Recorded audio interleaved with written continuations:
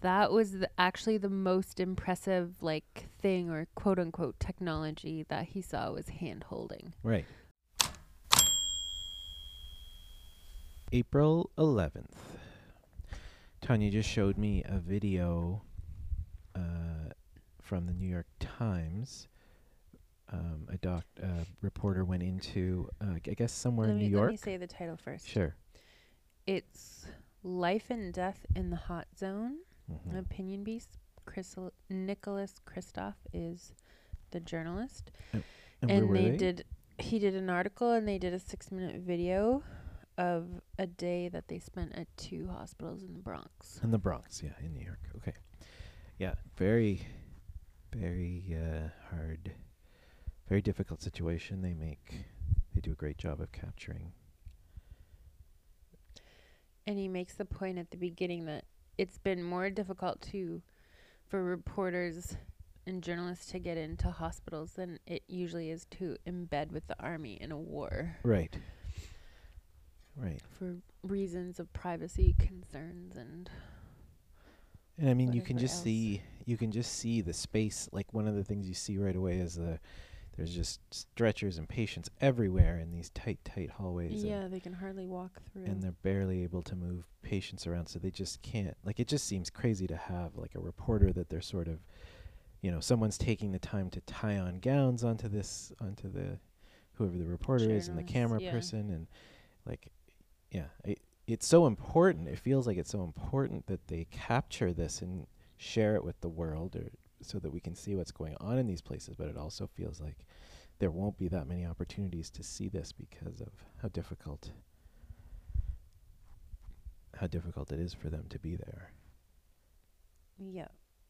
And in the video they showed a bus, an emergency evacuation bus, coming to the hospital because this hospital was getting more patients, I guess, than other hospitals, so they were actually sending some of their patients to a different hospital and the overflow patients, so that they can keep accepting the patients that were coming into their hospital. Yeah, it sounded like a continuous kind of balance flow. Sort of trying to balance. Patients out and patients in, and they have these red phones where they get a call on the red phone anytime there's a critically ill patient on their way to the hospital, and the phones are just ringing off the hooks.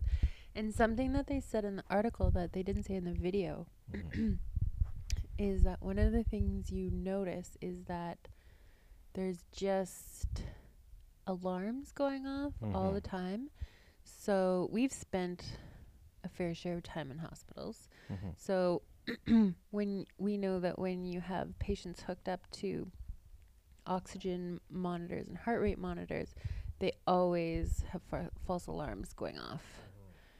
And they're monitored at the nursing station, and they start beeping, and eventually somebody comes over and like turns it off. More often than not, it's it's the device or the sensor not working right, rather than something actually wrong. So people tend to. But you gotta check it still. But apparently in this hospital, and this must be patients in rooms, I'm a bit confused. It wouldn't apply to people on stretchers in the hallway, but there are some monitors that are just beeping incessantly, and nobody's turning them off, because to turn them off, you have to gown up to go in where the patient is. Right, and there's no time for that. And there's no time, not even time, but you don't have the PPE to be wasting on trips in to turn a monitor off. You can't gown up just to go in and do. So you just have 20 monitors beeping. Because then they have to take, you dispose of the gowns. I guess. After. I don't know if they can't. And they're not doing that all the time, but. Yeah. Yeah, right. That was a detail, because those alarms are purposefully sound really annoying so that you pay attention to them. Yeah, it's crazy. So to have those just ringing off all the time and not being able to turn them off would really add an element of stress. Oh yeah. I'm sure I can't imagine working in that environment. Even when Caden has quite a few devices that have alarms that kind of can go off from time to time, and it is the most frustrating thing when you're trying to deal with the first alarm and then another alarm starts to go off. 2 alarms going off at the same time makes me it's like I can feel the cortisol just like seeping into my veins and my blood pressure going up, because it's like trying to focus on what you need to do to get the first one to turn off. Then I'm going to try to address the second one. And usually it is for us. It's just like it's the Not a sensor real has fallen emergency, off, yeah. something like that. It's not like a critical alarm or anything. It's Mhm. just, yeah, an annoyance. The other thing the video did a great job of talking about was the how people who are passing away from COVID-19, the difference in the process of that, like just even they can't be with their families and their friends, or no one can come see them. Even the nurses and doctors they're seeing, like they're behind all this protective gear, they can't really, Mhm. like, I don't like, can they even hold your hand? Like Yes. they do hold your hand. They can, and they're encouraged, They're encouraged through all the gowns Yeah. and everything, but Yeah. so yeah, I mean that's good, but it just really does feel like a very sterile and Mhm. Well, that's another thing he said in the article, mhm. was that was actually the most impressive like thing, or quote unquote technology, that he saw was hand holding. Right. Like nothing else really seemed to be doing anything. Yeah. Like there's so little you can do to help, but like what it takes for these doctors and nurses to just sit and hold that might be a hand is like almost the most im- valuable thing you the can do most to help. valuable thing you can do. Right. Yeah. I mean, that's not true. They are saving lives, but there are a lot of lives that can't. But for the proportion that, yeah, you've done everything and then you see the patients getting worse, that's in the last whatever hours, I don't know. Yeah. And Anyway, so watch the video, it's read yeah, the article. I'll put the links in for that. The I mean, it just also, I was just telling Tanya before we started this that my mom sent me a note. We had a family friend Friend of the family, of a family member. a friend of a family member. I call it a family friend. Okay. Who passed away recently, and it was a sudden. We haven't been told. I don't think I know for sure that this is COVID related, but it sounds like it might have been. And the family, the kids of the gentleman who passed away, are struggling because they didn't they weren't prepared at all for him to pass away, and it was just so sudden. I think within a week, I think he went into the hospital, and within a week he had passed away, and so they were, I think. And the kids are our age? I don't know, You don't know. but I don't know who. Someone had spoken to them, and just they were saying, my mom, what she's taking from this is just that say what you need to say to people now, especially if they're older, but who knows? I mean, it's not only older people. Just take the opportunity now to connect with people in case. Virtually, yeah, of course, virtually, but yeah, I think it just underscored the importance of that. And we've been spending quite a bit of time on video chats, at 1 or 2 a day usually, with different people. I don't think that much. Not enough. Not enough. I heard somebody say that video chats are exhausting because your brain is really confused because you the person is there but not there. You see them with your eyes, but your brain knows that they're not really there. And so there's some kind of disconnect that's happening in your subconscious that makes it more exhausting than talking to somebody in person. That is just some Twitter psychology. Interesting. I don't know if it's true. I remember the first time, I think this was one of the first times, I think my mom experienced Skype. This is back in our first apartment together. Yeah. Circa 2009. Yeah, and in the living room we had a little, back in the day when we had netbooks, it was a little netbook running Skype, and I had it on like a TV. We had, I don't know what it was, 21-inch TV, like not a huge TV, but a large enough TV that, and you could sit on the couch, and it was a small living area, so it was, you could get a nice view of it. So we had the laptop, the netbook thing open right in front of the TV, but my mom could sit on the couch and see the image of the people she was talking to was large, like I would say close to life size across the room, kind of.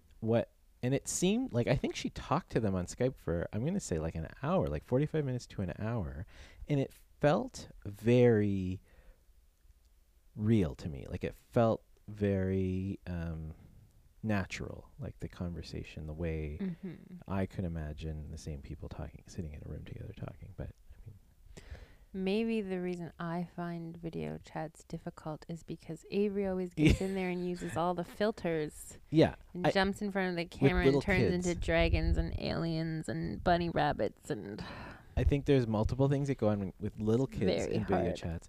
One is that even for people, if they're in the same room, they don't necessarily understand what he's trying to say. We're tuned into his language skills a lot better. We know what he's probably trying to say, and we can kind of automatically translate. But in over video chat, you've got like poor connection plus that kind of already a communication barrier, because he's kind of not communicating as clearly as he could.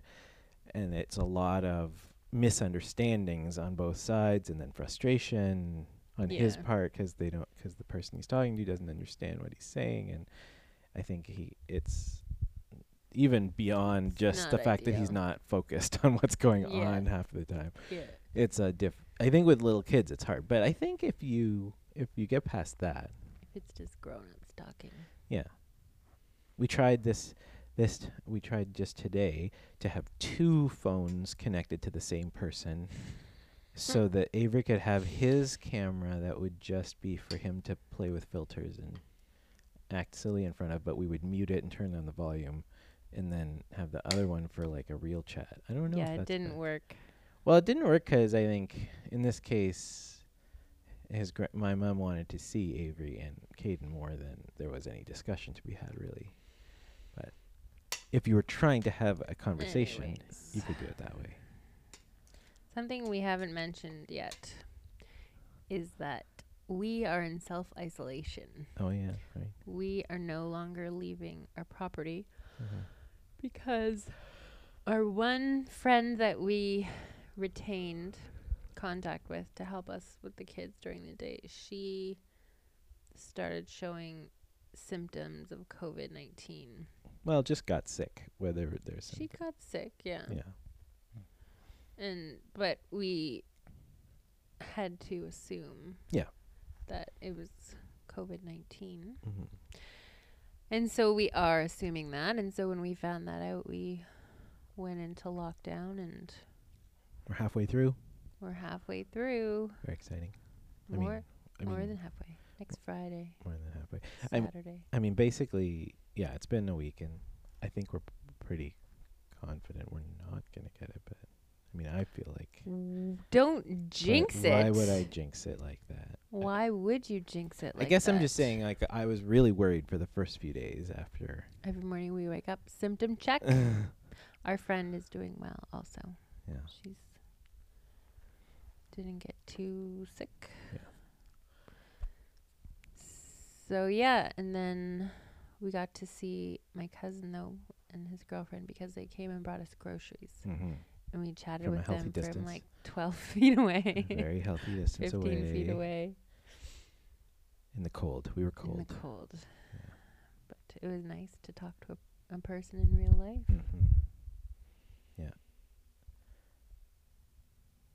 Anyways, I didn't have anything prepared for this because it's Saturday and it's my night it off. It was supposed to be your night off. I'm sorry. Because I didn't realize. Lost track of the days. I was going to have something prepared. But thank you for jumping in and getting a little it wasn't altruistic. I made him get me cheese and crackers. Yes. But I think that we'll leave it at that for tonight. That's great. Thank you. Oh, no. I Oh, had you a had joke. something? Oh, right. Okay. Mm-hmm. I'm always prepared for jokes. That's not true. Okay. So, this whole crisis allows a lot of time for reflection. Mm. So after some reflection, I think a lot of people have figured out that their top 3 hobbies are eating at restaurants, going to non-essential businesses, Mhm. and touching their face. Yeah, I could see that. Everybody's top 3 hobbies. So it's pretty rough for people out there. I like non-essential businesses. Every time, the number of times you were saying you kind of forget from time. Today you said you'd kind of forgotten what.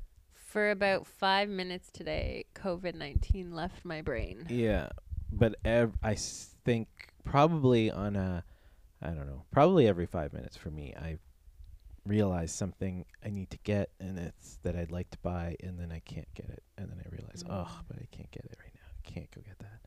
We're running low on propane. Oh, we can't get more propane. Those kinds of realizations are just every 5 minutes. I don't know. Yeah, almost. 'Cause I guess I keep forgetting. I don't know. I can't Well, focus. all right. But that's it. Thank you. We did it. Good night. Good night.